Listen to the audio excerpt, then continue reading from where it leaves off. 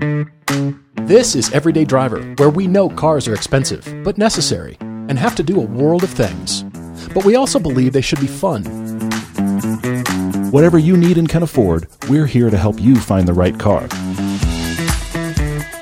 We're your car friends, your car therapist, and sometimes the bad influence you need. I'm Todd. I'm Paul, and this is the Car Debate. Happy Friday, everybody. Welcome back to the podcast. We are coming in hot. There's stuff going on. There's conversations. We've been doing planning, and it is time for two cool car debates, a lot of your great questions, and yeah, we're diving right in. Podcast episode 775 is coming. That will be a live stream on our test drive channel. So this is 772, so just in 3 more episodes, 775, so watch for that. That'll be a Monday night. This will be interesting. That'll be a Monday night live stream recording on our test drive channel. That is the night before Valentine's Day. So hopefully you're celebrating Valentine's Day on a weekend, but I'm just letting you know that's not something to lead with your significant other. Honey, I know it's the eve of Valentine's, but I'm going to watch these guys. But we are going to be on with live stream. It's going to be fun. There was a new concept revealed from Nissan, and I like to touch on concepts that come out because, generally speaking, ones like this set the direction for the tone for the future of a company.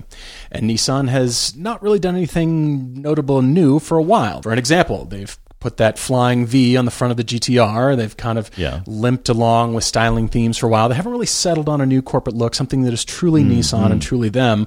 But this Max Out concept has been revealed. So you can find it pretty much anywhere. It's a distinctively styled body with long flowing lines and gentle curves with a minimalist windshield and an aluminum rear panel that mimics the front. Well, hopefully the front should mimic the rear on any car. That's what good design is all about. Ideally, they are connected in some way, shape, or form. Yes, those people have talked. You're doing the back half, I'm doing the front. Exactly. Hi, I should meet you.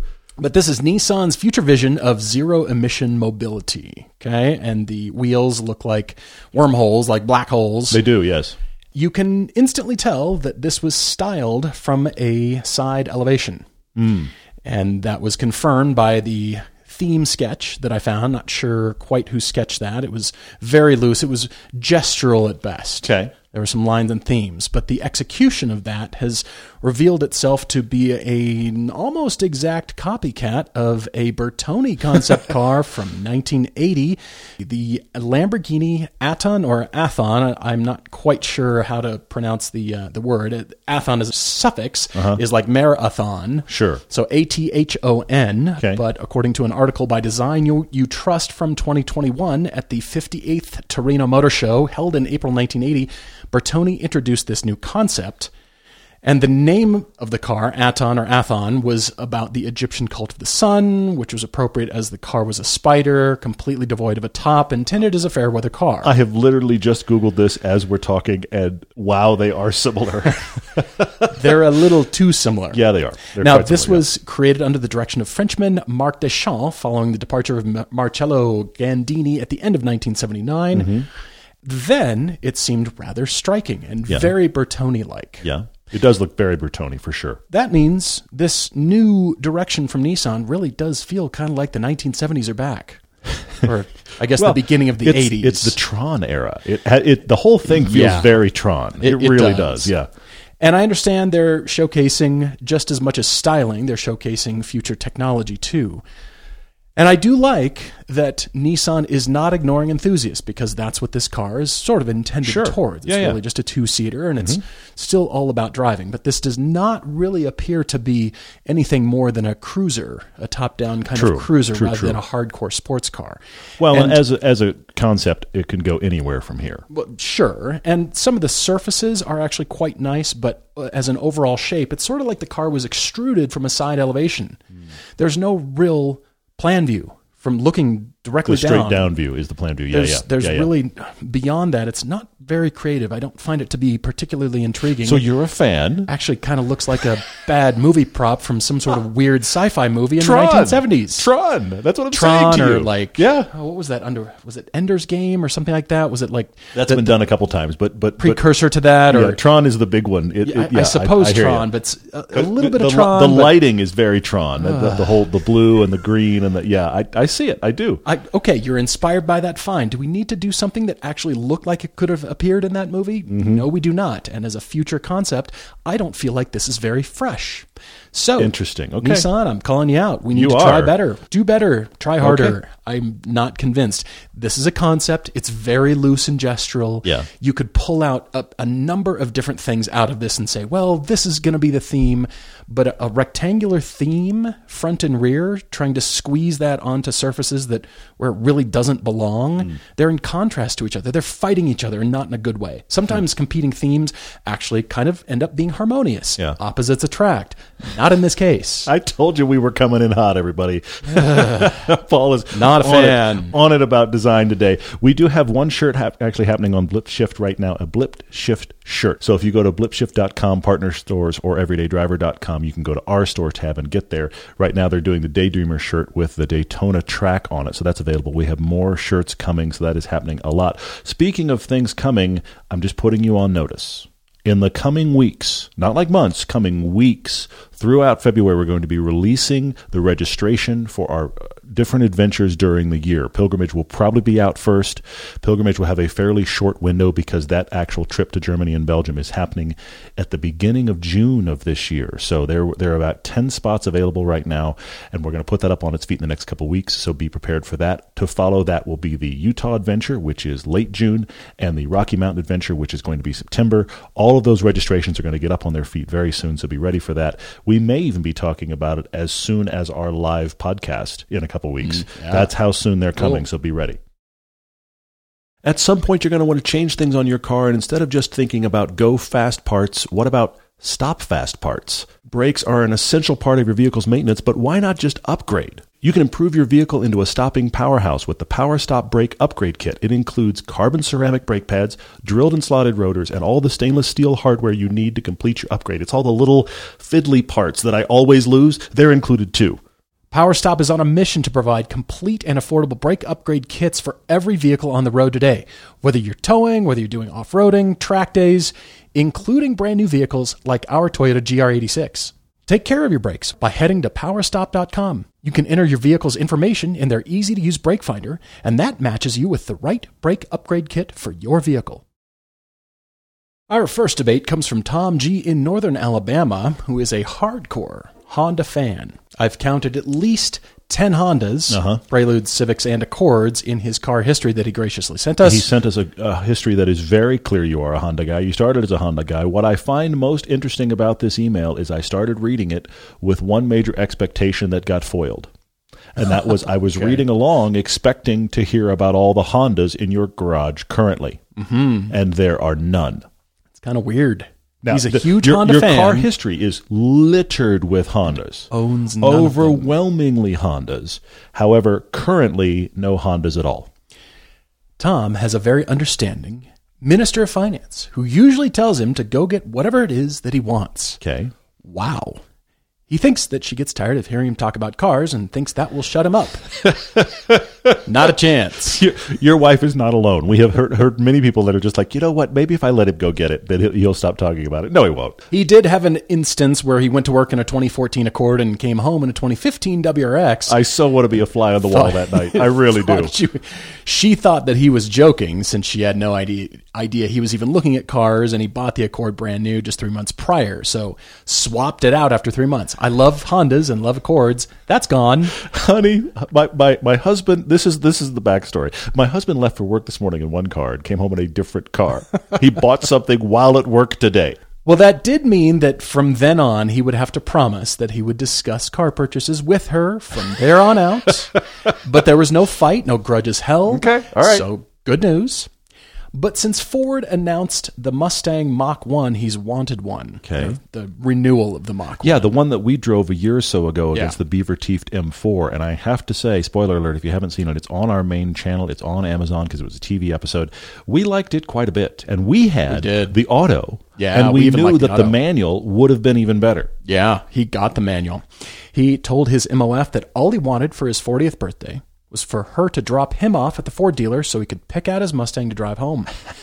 So in May of 2021, he flew from his home airport in Huntsville, Alabama to Missouri, picked up a brand new 2022 Mach 1 with manual. Good for you. Drove it 6+ hours back home, mostly back roads. And he said that was one of the most absolute best car experiences he's ever had. That's fantastic. I love that. I love that you didn't buy it and drive it home and be like, oh man, what was that like? It was high point the entire time. That's great. He's in love with his car, and he looks forward to firing up that Coyote every morning for his commute. He only works about 20 miles away, but somehow he's managed to put 13,000 miles on his Mach 1 in 8 months of ownership. Good for you. He makes excuses to drive it. That is awesome. Mm-hmm. Yes. Anywhere, all the time. He's also got 2 kids, and they technically do fit in the Mustang, but it's not ideal. Mm-hmm. His 11-year-old son will happily contort himself into the back seat, but his 7-year-old daughter, he says she's still in a booster seat and would rather take the wife's bus, which is a 2020 Ford Expedition. We started this fantastic email from our friend Tom talking about the hardcore Honda fan he is, sending us his list of cars, which is mostly overwhelmingly Honda. And currently in the garage, for those of you following along, we have 2 Ford products. He's been thinking about adding a 3rd vehicle to the garage. Okay. You've got 2 cars that you love. Mm-hmm. Your MOF loves the Expo. Yep. You love the Mach 1. Yep. Things are sorted. Except they're You'd not. You'd think. And yet. He is sure that if he buys something that's not interesting enough, he'll still reach for his Mustang keys every trip. But he wants something that he can fit the kids in comfortably for the days that he's the chauffeur. Sure. But get this, his wife will not drive the Mustang. She doesn't like manuals. She doesn't want to drive it. And being in a lower car, ride height-wise, makes her anxious and is no fun for her. Okay. If he takes the kids in the Expo, she is stuck. All right. So here's the criteria. It needs to be interesting, fun, and different than a Mustang. Okay. It must be an automatic, so both of them can enjoy driving it. Spacious enough. He's 6'2", 225 pounds. He's open to any brands. He's open to cars, trucks, SUVs, CUVs, and he'll go all the way up to $30,000 just for me. Notice that. Yeah. The top contender right now is a used Jeep Wrangler. That's another curveball, which is a crazy, excellent choice, and also not a Honda. And not a Honda. To note that anyway. Yeah. His wife has thought about trading in her Expo for a Wrangler or a Bronco, but this will never happen because she loves her Expo, and it's the perfect family road trip vehicle. I see that. They like to travel. So they both like to enjoy a Wrangler, but for different reasons. He would like to do mild off-roading, and they both enjoy having the top pulled off spring through fall in northern Alabama. Sure. But he does say a truck could be nice. They've got an old boat to tow, but they've got the Expo. Sure. He's looked at the Elantra N. He says, maybe with DCT? But then he's afraid he's still just choose the Mustang. I think you're right. You would. So his thoughts drift to a BMW or Mercedes or some sort of luxurious sporty ride. But he wants to do off-roading, the mild off-roading, not hardcore rock crawling. He wants to just kind of bomb around and just, hey, I wonder where that road goes to. Let's go see, kids. Mm-hmm. Yep. I like that. So he sends us his list of car history, which includes at least 3 Preludes, 2 Jeep Wranglers already that they've owned. Mm-hmm. 2. Corollas and F-150s and the Subaru WRX. Civic Accord, Civic Oh, the Accord, list keeps going. Wow. Civic Accord. I mean, I'm skipping over others, but you have to understand there's a ton of Hondas on here. The list is without question. Not only is it 22 cars long, but it's more than half Honda product. Tom, it sounds like ride height is going to be where the compromise comes in. My mind went all over the place. I am scattered on this one. I take your point. You want the Mustang because you love driving it, and it's excellent for what you want it for, and you love it. Great. But whatever car we add has to be interesting enough that if you say, family, let's go get ice cream, the car you choose will be this 3rd car. Because you just want to go, let's just go get ice cream. Let's just go to the store. We got a quick errand to run somewhere, or you know what, we just want to get out and just go for a quick drive. That has to be this car. Interesting. Okay. All right. Because you already have the other 2. Your life is sorted. Sure. But because you have the car disease, it isn't. Never sorted. It's Never, also ever. It's got to be a car that could come into your life and leave your life easily. I agree with that. Because both of those other cars aren't going anywhere, and that would be a tough sell to try to break up that happy garage. Yeah. So this has to be able to come in, enjoy it, and maybe it goes out. Maybe it stays a while, but maybe it goes out quickly too. We don't know. I mean, I like your Wrangler. Wrangler is pretty excellent because, you can do everything. And you can get an auto, and kids can be in the back, take the doors off, take the top off, sunshine, great. Go for just a family quick outing, whatever that is. Awesome. Go to dinner. Yeah. Yeah, go out for pizza. Yeah. Don't go to a nice dinner after driving the Wrangler with the top off. Oh, yeah. Go somewhere like pizza or burgers. Exactly. Somewhere you're also sitting outside because you're going to be everybody's going to be hair frazzled, but that's fine if you're sitting outside having a burger. It's not as good if like they've got the dinner music. That place is not where you end up. Yeah.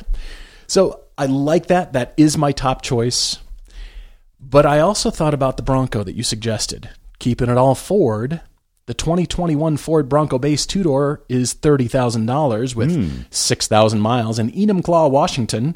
Problem is it's manual, but that does tell me that you could go get a two-door Bronco, a new one, 2021 or newer, for about $30,000. Base, that's all you need. This is not going to be a go-to vehicle for anything. It's just the fun. Let's just take the Bronco and just go bomb around somewhere. Okay, all right. You could get a Bronco as well, but like the early 70s Ford Bronco. See, but that actually might be worth more than the new one. They would. That's the problem. Yeah. Because then I went off the deep end thinking about Toyota FJ40s. Problem is, most of those are not automatics, and they're actually significantly more than $30,000 for decent ones. Well, and the FJ Cruisers have spiked as well. FJ Cruisers have Land Rover Defender 90s. Oh man, no way. Multiples of your $30,000. So then things got really weird, Tom. Uh-oh. I actually looked around for Lada Nivas. What? I actually looked at them and decided that's probably not for Tom, as quirky and fun a conversation starter as that is. I love the places we go with this podcast. Import an old Soviet-era Lada. Sure. Why not? Well, then I thought, okay, beach, and you like a little bit of off-roading. How about a Myers-Manx? No, it's not for the family and not an automatic. How about a Fiat Jolly? That's a conversation piece. It is. Yeah, it's not much more than that, but yeah. But then you want to do some off-roading, so how about an old Suzuki Samurai? Well, nice ones are hard to find, and I don't know. I mean, what I really want is a Subaru Brat, but that only takes two people. But unless you get the jump seats. It has the jet fighter jump seats in the back. Kids would love those. How about a Brat? The cops wouldn't, and neither would your wife, but the kids would love them. They would freaking love that. They do have seat belts, but anyway. They do. I'm just saying. Subaru Brat is on my list as a weird outlier consideration because you put the kids in the back with the jump seats and you get a really nice one. They're like 90 horsepower. Yeah. But they do actually come in automatic. That's terribly funny. You could get a Brat. Okay. I mean, what kid doesn't love climbing over the side of a pickup and jumping in and going somewhere? This is at like the minimal level. It's not a big pickup. It's just it's got that feeling, and then you're just cruising around town. You're not going on a road trip. It's just, let's take the Brat. That's funny. A nice Brat. Okay. It doesn't have to be a $30,000 Brat, but a nice-ish Brat. It can't be just a rusted heap. It's got to be something, with we don't want the kids having to get back. Tetanus shots to get in the back. That's true. You don't want that. But we do want the Brat. I get where you're going.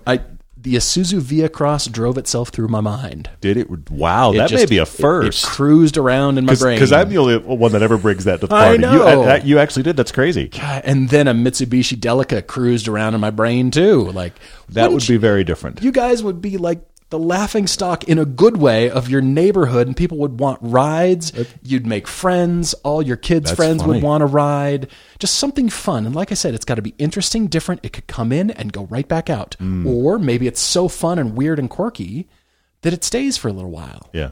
So then I landed on a 1994 Mercedes-Benz G320 for $34,000, only 105,000 miles, because those things really are not going down in value anymore. Okay. They've kind of hit the bottom of the trough, in my opinion.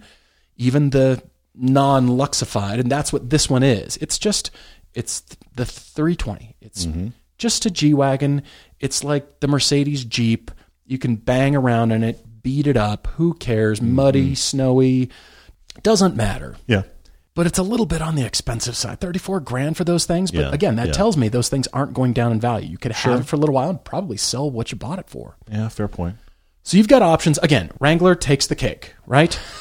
Okay. But what if you considered a Brat? what if? Like, and you had it for a year. Tom, this is a riot.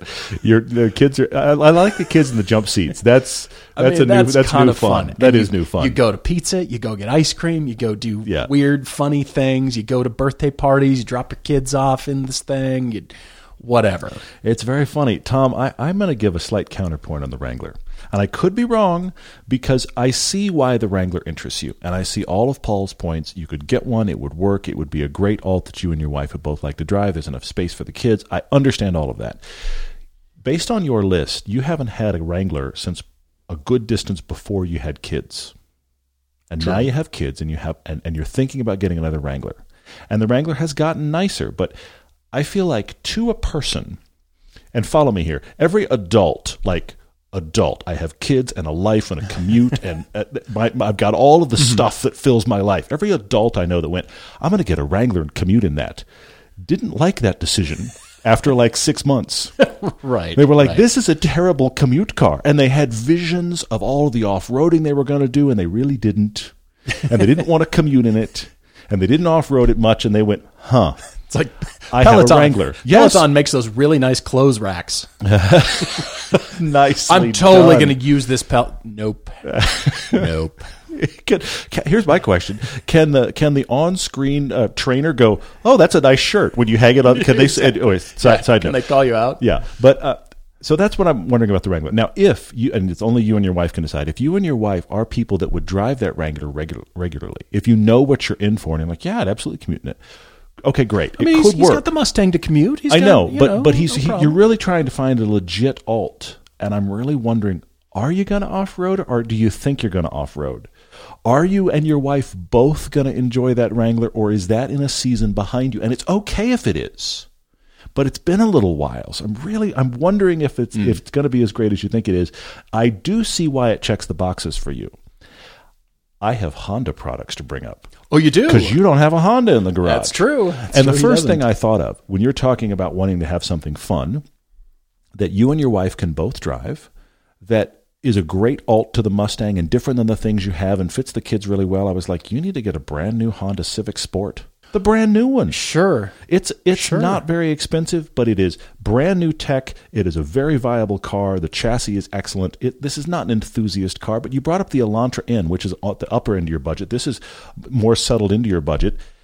It does everything you need it to do, and it's a Honda product. But then I thought, your wife doesn't necessarily want car-sized. Yeah, I kept thinking about that. I kept thinking about off-roading and ride height. So then I went here. You may be the perfect person for a year or two old Honda Passport. Really? 5-seat. Really? Slight off-road intention. Because what are you telling me? You're telling me fire roads. That's what you're really telling me. You're telling me you're going to do fire roads. Your Honda Passport's fine. And every other time you drive it, you'll be happier in it than the Wrangler. Now, you can't take all the body panels off. I get that. True. But if you can, you'll be the first. It's a very different. Taking the doors off the Passport is a decision that you made. I am taking the doors off, honey. Yeah. So the Passport is a thought, but that actually made me think about the blending of those two, the Passport thinking and the Civic that I'd like you in is actually, we just drove one, the HR-V. Okay. Oh, those are surprisingly affordable. They are. They're $29,000. You're a Honda fan. They drive close to the Civic in size, but they have a lot of back seat space, and it does everything you want to do. So I think that's an option as well. And then all of this led me to my wild card, which I actually think is my favorite. The only thing you lose is the body panels that come off like the Wrangler, but I actually think it's my favorite, and it made me laugh. Because here you are with a 2 Ford garage, and I think the wild card for you, a little bit of off-roady, a little bit of high ride height, needs to fit the kids and the whole family when you want to do some adventure, is the Bronco Sport. Okay. The Ford Bronco Sport. Okay, yeah. It's the more interesting escape. The not Honda choice. Yes. Isn't that a funny wild card? Oh my yes, gosh. I mean, I agree with you, Paul. You could get the Bronco, the actual real Bronco. The real Bronco. For this money, and it would be better as a daily than a Wrangler. And it's just a base. And for the amount of off-roading you're going to do, that would be great. I have no issues with the Bronco. I think that's a good choice. It's absolutely every bit as viable a choice as the Wrangler. I would say drive both if you can. But it was funny to kind of follow the progression here and wind up that I think the perfect wild card for you is the Bronco Sport. And then it's 3 Fords in the garage, and you could so go to everybody funny. wearing your Honda T-shirt and introduce yourself as a Honda guy while they look over your shoulder and like, isn't that all Fords? Wait, don't you have all Fords? See, Tom, I want you to have a vehicle that you have to slam the door 3 times to get it to shut properly. And then That's the brat. I understand, yeah. It's just charming enough that you want to drive it. And Charming. then once you do drive it, you remember why you don't commute in it. It is a new year with new products from Griot's Garage. First up is the 3-in-1 wheel, tire, and mat cleaner. This is a non-acidic formula that cuts brake dust and road grime on your OEM wheels, tires, and rubber floor mats. Then there's Water Spot Remover, which removes the above-surface water spots from exterior surfaces. There's ceramic metal polish. It brightens, restores, and protects common metal surfaces, and it leaves a finish like you've never seen. I use some of this stuff on the Z exhaust. It's awesome.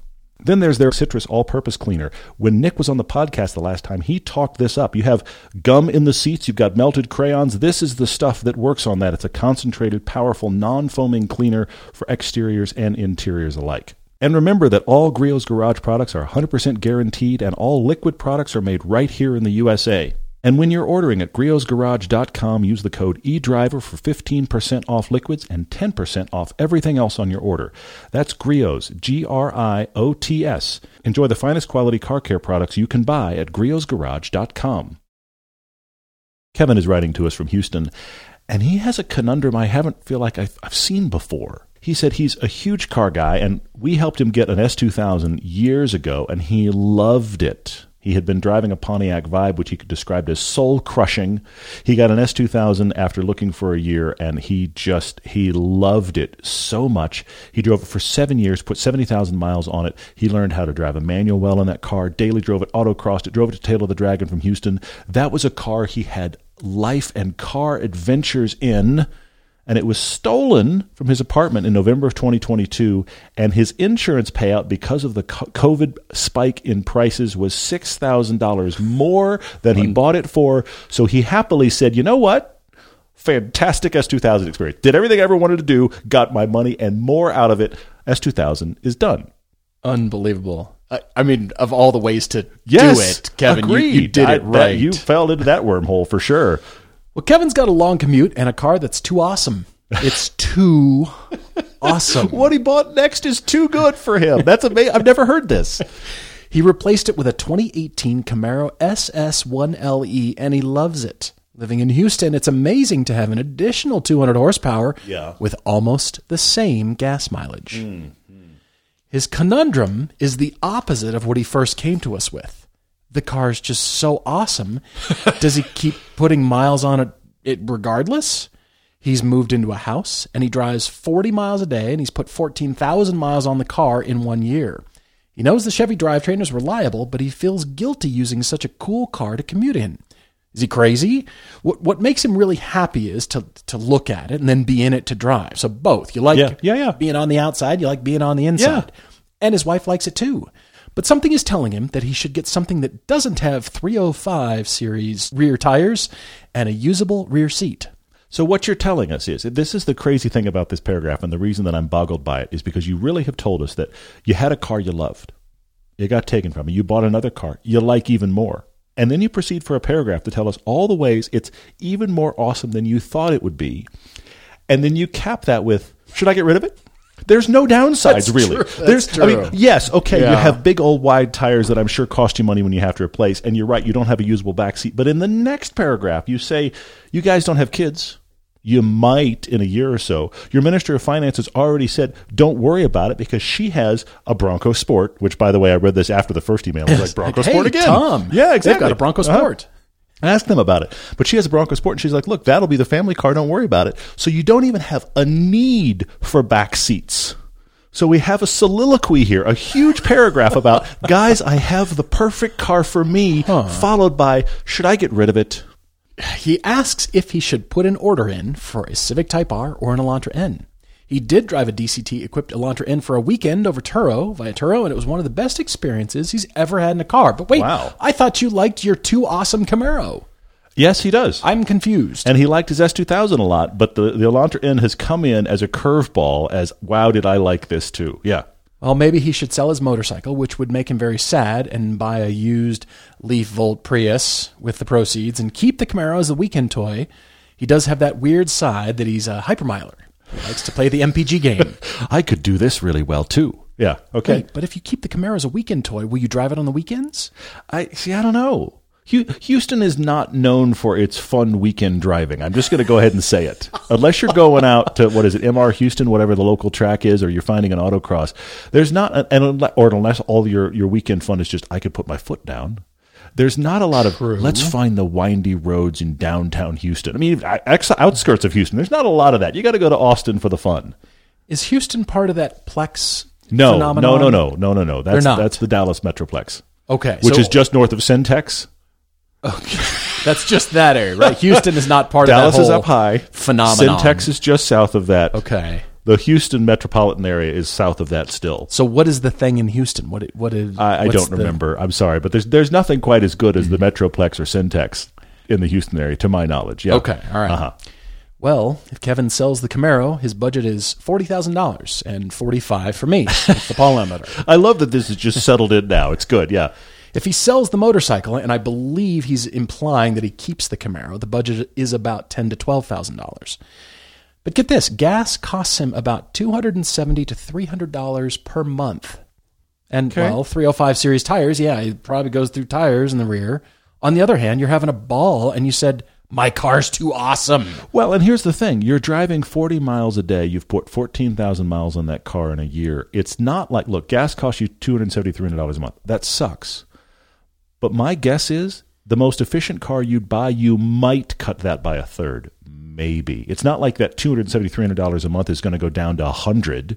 You're still doing that 40-mile-a-day commute. Mm-hmm. You're still doing all the life stuff and burning gas. Unless you're going to go straight EV, that gas cost per month is not coming down that far. Some, but not a ton. That's true. Okay, Kevin, only you can answer the question if you will drive your Camaro on purpose on weekends. If you do, then yes, I've got some options for you. If you say you will and you say okay. So he's keeping the Camaro and you're using 10 to 12 grand to solve the problem? Is he selling a motorcycle? I believe keeping the Camaro and selling the motorcycle nets him about 10 to 12 to spend. Yeah. So that's where I started. Okay. All right.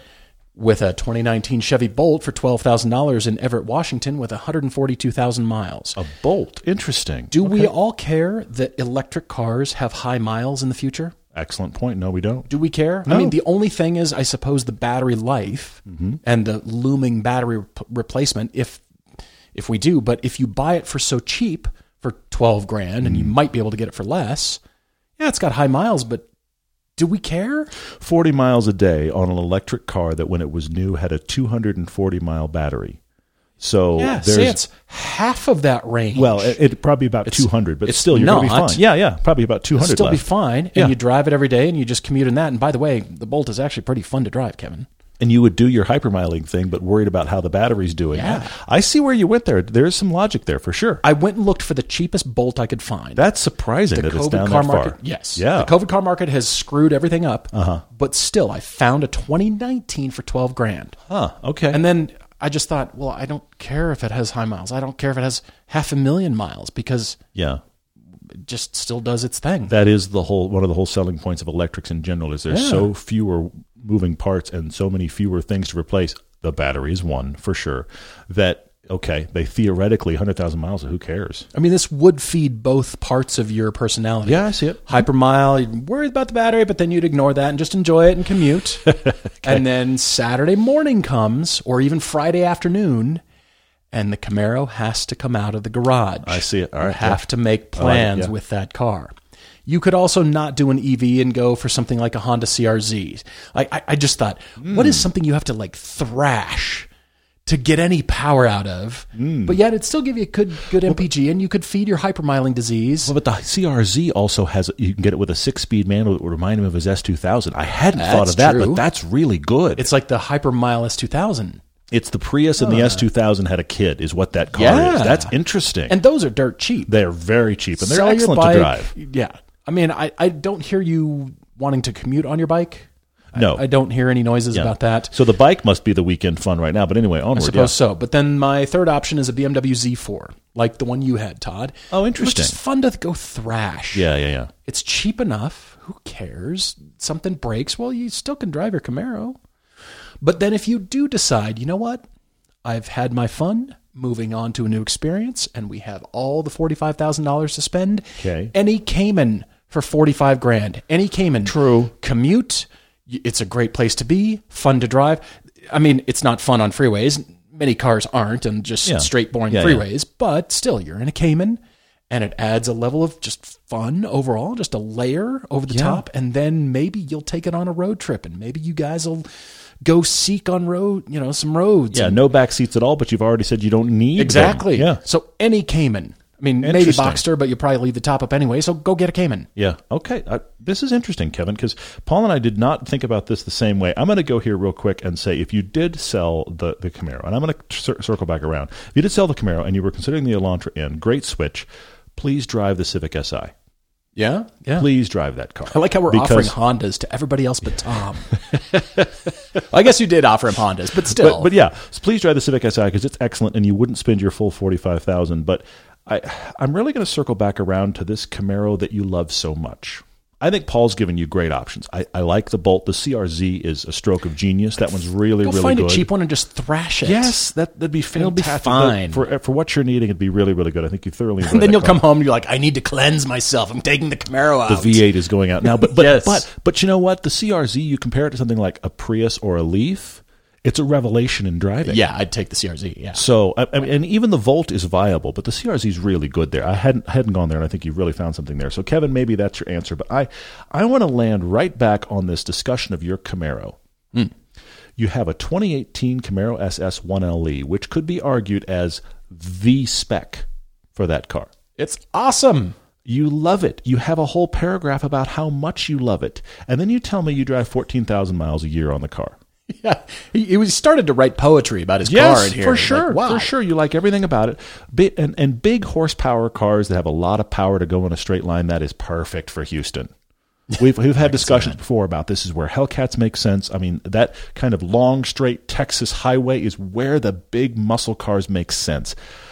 You're essentially saying, without actually saying it, you feel guilty about using this car and putting miles on it. Now, I want to say two things at once. The 2018 Camaro SS 1LE is a very cool car. It is also not a unique car. They made a lot of those. True. It's not special edition. It's not going to go up in value. It is a workaday, excellent sports car, muscle car. Okay. You put 14,000 miles a year on it for 5 or 6 years. And my response to that is, and? Who cares? Yeah. It's never going up in value. Its purpose is to be driven. You love it. No part of you is done with this car. Nothing in your email. We get plenty of emails. People are like, it's true. I really like my car, but I'm thinking about something else. You don't like your car as much as you think. You've said it before, Paul. It's like the fact that they're writing that email is they're already moving on. That's a tacit admission. But that's not Kevin. Kevin is saying, I love this True. car. This car is perfect for me. And then he's going, should I feel bad about all the miles? And I'm like, that's its purpose. It's a Chevy V8. It's true. It's a Camaro, and they made a ton of them. I don't even know how many went off the line that year, but I'll tell you what I know it was. A lot.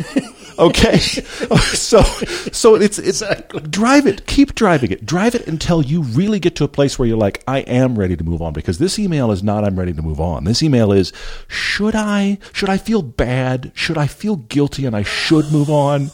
No, drive your Camaro until pieces start falling off, or you go, you know what, honey, I'm really done now. Because you're not done. I like that a lot. My big thing to you, Kevin, is, and I'm getting hot, because my big thing to you is just burn gas, use tires. It's a Camaro that you love. It's true. And when you're really done, move on. But right now you're like, I'm going to save it as a weekend car. For what fun road? What you need is the middle of I-10 through Houston, put your foot in it. Yeah. That's what it's for, man. So 14,000 miles a year on your Camaro for the next 3 or 4 years is just like, I had a good time. Kevin, when I visited my dad in Alaska one time, in a harbor, we saw a really nice fishing boat. And I forget the name of the boat, but it doesn't matter, because on the sides, they had painted burn diesel and kill fish. I was like, well, there you go. That is very There Alaska thinking. You go. Got it. Yes. Yep. And that's what they use the boat for. It's perfectly clean, brand new, beautiful. It's like burn diesel and kill fish. Yeah, let's go do that. Burn Hey, gas and burn tires. Got it. Your Camaro might be the equivalent of that. I like it. Like drive through Houston fast and burn gas or something. I don't know. Kevin, I have rarely had an email that I have read and I'm like, your entire email is, I love my car too much. Should I drive it? And my answer is yes. Every so often we get an email occasionally asking us a question, and Ryan R. asks, how do you know if a car needs stuff? He's been doing some drive homework lately and thought to himself on a couple of higher mileage examples of cars, how do you know if the suspension or steering or something on it needs refreshed or fixed if you don't have a frame of reference how it felt from the factory? Okay, all right. I do see your point because you don't have a benchmark of here's how this feels new. Yeah. Now you're buying a used. Sure.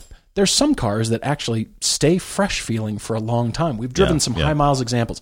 That Focus RS was a great example. It was a 2016 RS in our GR Corolla film. If you haven't seen that, that is on our original YouTube channel. Yeah, it is. We had the Kona N as the third comparison vehicle, but we got a used Focus RS locally, had 103,000 miles on it, and Todd and I, we were aghast. Like, this thing drives brand new. Yeah.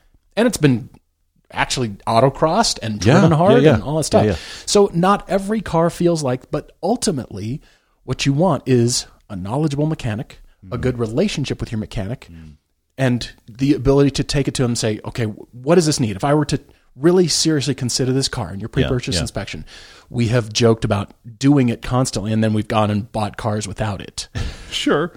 But I'll just say that BMW Z4 that you had for just over a year, elements of it felt fresh. The seats did not. The shifter didn't. I mean, the knob itself. Yeah, for sure. The action still felt pretty good. Yeah. So you can tell. You always. This is where the history will come into play. And is it just commute miles? Okay, so this thing was just left in fifth gear for most of its life. So that means the synchros on 1 through 4 probably still feel pretty fresh. Yeah. Okay, good. And I'm kind of looking for that. Or this thing was a taxi cab. And, you know, it was a lift vehicle, and it was just driven city driving and hard miles, and okay, I can, you know, the entire front cowl shakes when I hit the smallest of bumps. Something might be loose. That doesn't sound inexpensive. Yeah, I got it. But ultimately, it comes down to your pre-purchase inspection. Ryan, I'm going to add one quick thing here, and I'm going to say this. You're right. It's impossible to know for sure what it was like factory fresh. But think about this. If you're driving, let's just say 120,000 mile whatever, and you like how it drives right now, imagine how much you'll like it when it's refreshed. Oh, if you get new shocks or something like that, brakes. So back to Paul's mechanic discussion. You go in, if you're driving a car over 100,000 miles, it probably needs shocks. It probably does. Probably, yeah. You know, I'm certain that tie rods and suspension stuff and maybe bushing stuff could be tightened. How far do you want to go? I don't know. You could go crazy, like let's do it all. Or you could do bits and pieces, but I almost guarantee you shocks are going to be needed. It probably needs new tires. It may need new brakes. Stuff just wears out. Do the wear items on a car. But if you're doing drive homework, and in the drive homework you like it right now, do you know what it drove like from the factory? No, but you know what it's going to drive like when you do stuff? Better. That's the end. It's true. That's very true. Aaron Romer says, best family sedan, $30,000 budget, Civic Touring Sport? Yeah, I mean, you can go the actual step you're thinking, which is the Altima scale with the Camry and the Accord, and that you can go that size. But the Civic's gotten so good, is so inexpensive, and is so large that I think it might be Civic now. Nope, we're wrong. It's whatever Phaeton that costs $30,000 now. That is the best family sedan. All right, used Genesis G70 is a real viable I like option. that too. That's a good one too. Used Alfa Romeo if we're talking fun. But I'm thinking if somebody had $30,000 in their shop trying to shop new or close to new, the Civic's hard to beat. Waleed Z says, how do you confess to your enthusiast car friends that you want to buy an EV? Do you just pretend that your wife is the one who wanted it? Yes, pass the blame. Yes, just blame everybody else for your. By the way, Waleed, we've met you. You've come on our yes, Utah Adventures, and it's cool to hear from you. But I'm going to say this to you because I know you're smarter than this. Never blame the wife. Never blame the wife. No. Look, it depends on the EV. I mean, there's some EVs that I think you buy and people will cheer you and be like, great. Yeah. You've joined the revolution. You've joined us. Or whatever. Yeah. Like, okay, great. Yeah, I guess I like it. Sure. Or you're like, this is the best thing ever. Many people who aren't really car enthusiasts discover EVs and suddenly they're car enthusiasts. Well, they're EV enthusiasts, but yes. But they're more EV Yeah. enthusiasts Yeah, just yeah. because of acceleration. And yes, we're still selling electric cars by virtue of acceleration and Uh-huh. how Yeah, yeah. hard they pin you in the seat. Yes, that means we're drag racing EVs to sell them to you. Can we? This is endlessly stupid. Is there going to be a place at which the drag races are dumb now? Can we reach that place? Probably not. Probably not. Probably You're right. not. You're right. Nevertheless, if you like it and you want it, your enthusiast friends, maybe they'll give you a hard time, but ultimately, you know what? This is your choice. This is your deal. Yeah. I think they'll respect you. I would like to think so. Yeah. As an optimist over here. That just, your question tells me that true enthusiast EVs aren't out there yet. And you're right. True. That is true. Driver's That is cars the problem. that are EVs. I mean, the purity of what we all love about sports cars and driving, it doesn't exist yet. So you're having to justify it in some way. Like, Yeah. I guess my dog needed space or something. Waleed, and I'm building on your point here, Paul. Waleed, I'm going to say this to you. I'm a guy that I really don't care about my propulsion system. I drive a 4-cylinder, doesn't sound that great Lotus Elise. But now if it's it drives gas. great, whatever that car Yeah. is, then you'll love it. If right? somebody would like to bring me a fantastic driving, similar weight to the current one, Miata, that's an EV, I would say yes, please. Sure, yes. Okay, Or so, Cayman. Whatever. Bring the EV so Caymans, sure. where to what you're saying, Paul? Where are the fun EVs? They're not here yet. It's mostly SUV thinking. Mm-hmm. But there isn't anything fundamentally wrong with an EV, nor is there anything about an EV that says, "Oh, you're not really a car person." Not at all. To what you said before. Now, I think there are a lot of people that are becoming car people because they're becoming interested in EVs and they never look at any other car. I'm not sure those are car people. Okay. They like EVs, and there's nothing wrong with EVs. They just like EVs. Have never liked cars, but I like EVs. I'm not sure still you wouldn't like consider cars. anything. Yeah, you know? sure. But I think the other way is very possible. You like cars and you want an EV? All right. Kirk M. asks our comments on the Volvo EX90 design or otherwise. How do we like their new materials? It's like somebody at the your favorite restaurant coming over after your food is served and asking you, how are the flavors? What? I got asked that once at a restaurant in Las Vegas, and it's our eternal joke. Whenever we sit down to eat. It's actually best if you do it at a really low-end place. That's what the joke said it's best. Because this was Table 10 restaurant in the Palazzo, and we got served food. You were there on a work trip, right? It was a work trip. Yeah. Back in my Autodesk days, and we were sitting there, and the server came over and said, "How are the flavors, gentlemen?" I'm like, "Excuse me? The food tastes good. Yeah, I guess we're good." So I like your question. What I don't like about it is that it is an iPad stuck in the dash, and I think Volvo can do better than that. Todd, showing it to you now. That is simply, not even trying to be anything but an iPad stuck in the dash. Yeah, It's too close to what Tesla has really locked onto as their thing. And that's Tesla's thing. Great, we'll let it be their thing. But Volvo, I know you can do better. You have done better by all the cars you sell right now. The surfaces are all they're stern and like college professor like I know everything. And came in wearing tweed. Yes, you got it. Got the patches on the elbow. Exactly We're right. very Still, focused. I mean, Volvo always had that kind That's funny. I take your point. you know, sort of feel to it. The surfaces are very sophisticated, classy, suave. But nothing about it says fun. Where's the fun? Yeah. I want fun. I want coolness. I do appreciate the materials. It does feel like a furniture studio in there. It's awesome. But then the iPad dead center, the oversized iPad, I'm not feeling this from a design standpoint. It's too clinical. It's too cold. The materials warm it up a bit, but I wish for more. I wish for more surface breakup. I wish for more interaction where I feel like I'm not just... it looks like I could unhook that iPad. I could pull it out of its slot. Take it with you. Take it with me and control the car from afar. It looks like the control and my interaction with the car are divorced from one another. Oh, interesting. Okay. I want to feel like I'm going to do stuff with the car. Okay. I see that. Mr. Singleton's writing in on Facebook and saying he and his wife like the new Supra. Talk us off the ledge. Why? No, we're here to push you off the ledge. Yeah, you're aware of the podcast you wrote to, right? Why am I going to talk you out of it? Let me put it to you another way. If you both like the Supra, you haven't told us 2-liter or 3-liter. If you both like the Supra, it's a car that you enjoy. If you have the means to get the Supra, why not for a little while? Sometimes we talk about this on the podcast. We think of cars as they're all long-term purchases. They don't have to be. They can be far more like, I just want to try that, than we think a lot of times. If you're willing to pay, tax, title, license, and all that kind of stuff. Obviously, money's getting harder to get right now, financing-wise. But if you guys could get a Supra, why not get a Supra for a bit? Here's the only talk you off a ledge part I'll do. Get a used one. Yeah, okay. Get yourself a couple-year-old. Yeah. If you're looking at one of the ones, just get a couple-year-old and save yourself a little bit of cash, but there's no reason to not give it a try. We've got an airplane question from Stale Bakken asking how we feel about the discontinuation of the Boeing 747. How do you feel? Betrayed. No. Betrayed. Yeah, but here's a thought I had. You know what is still in the fleet? We have to buy them used from now on. Yeah, exactly. We all have. Sorry, the used market for the 747 is going to be good because they're like Honda S2000s. They didn't make enough, and people really want them. Now, look, isn't this the definitive passenger carrying aircraft? Absolutely. It's been around forever. It's gorgeous. It's been in all kinds of. You see one right now, and it looks modern. But you know what I want to equate it to? The U.S. military is still using the B-52. That's right. An airplane from Korea.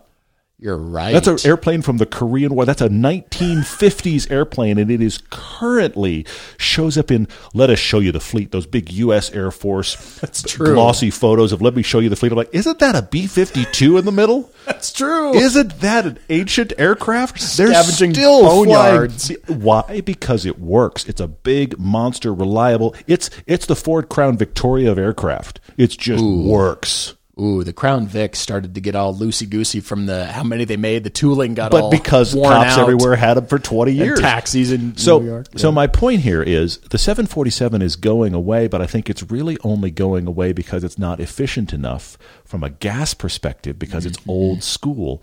But is there a replacement? There isn't. There isn't anything that's really waiting in the wings, pardon the pun, to replace that plane. And so that is a bummer. And it has been the definitive aircraft. Look, this thing has outlived the Concorde.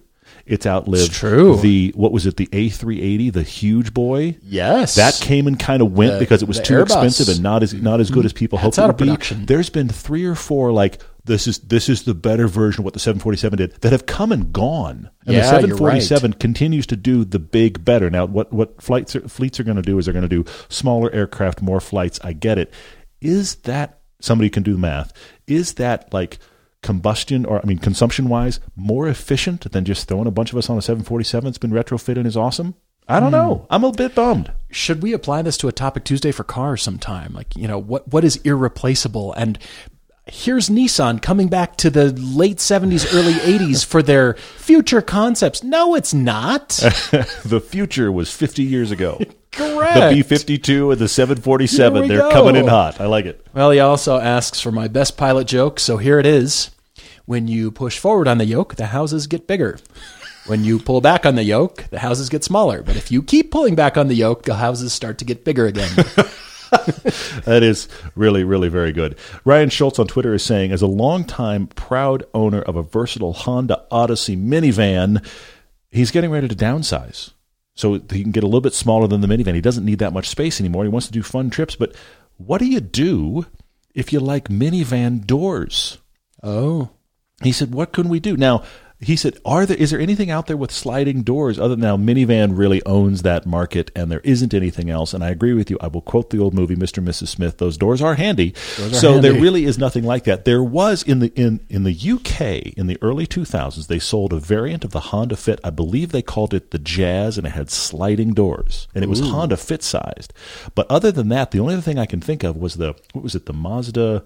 Was it the early CX-5 or was it the Mazda 5? It was the Mazda 5. That was their minivan. It had sliding doors. Yeah. And it was smaller, so you could go with one of those. Now, those had some, I remember people that I knew had them, and that era of Mazda 3 as well. Sometimes some engine mounts would wear out. But if you solve that problem, the Mazda 5 is the only one domestically I can think of that is not full minivan size and still has the sliding doors. And I think that only had one, actually. It's true.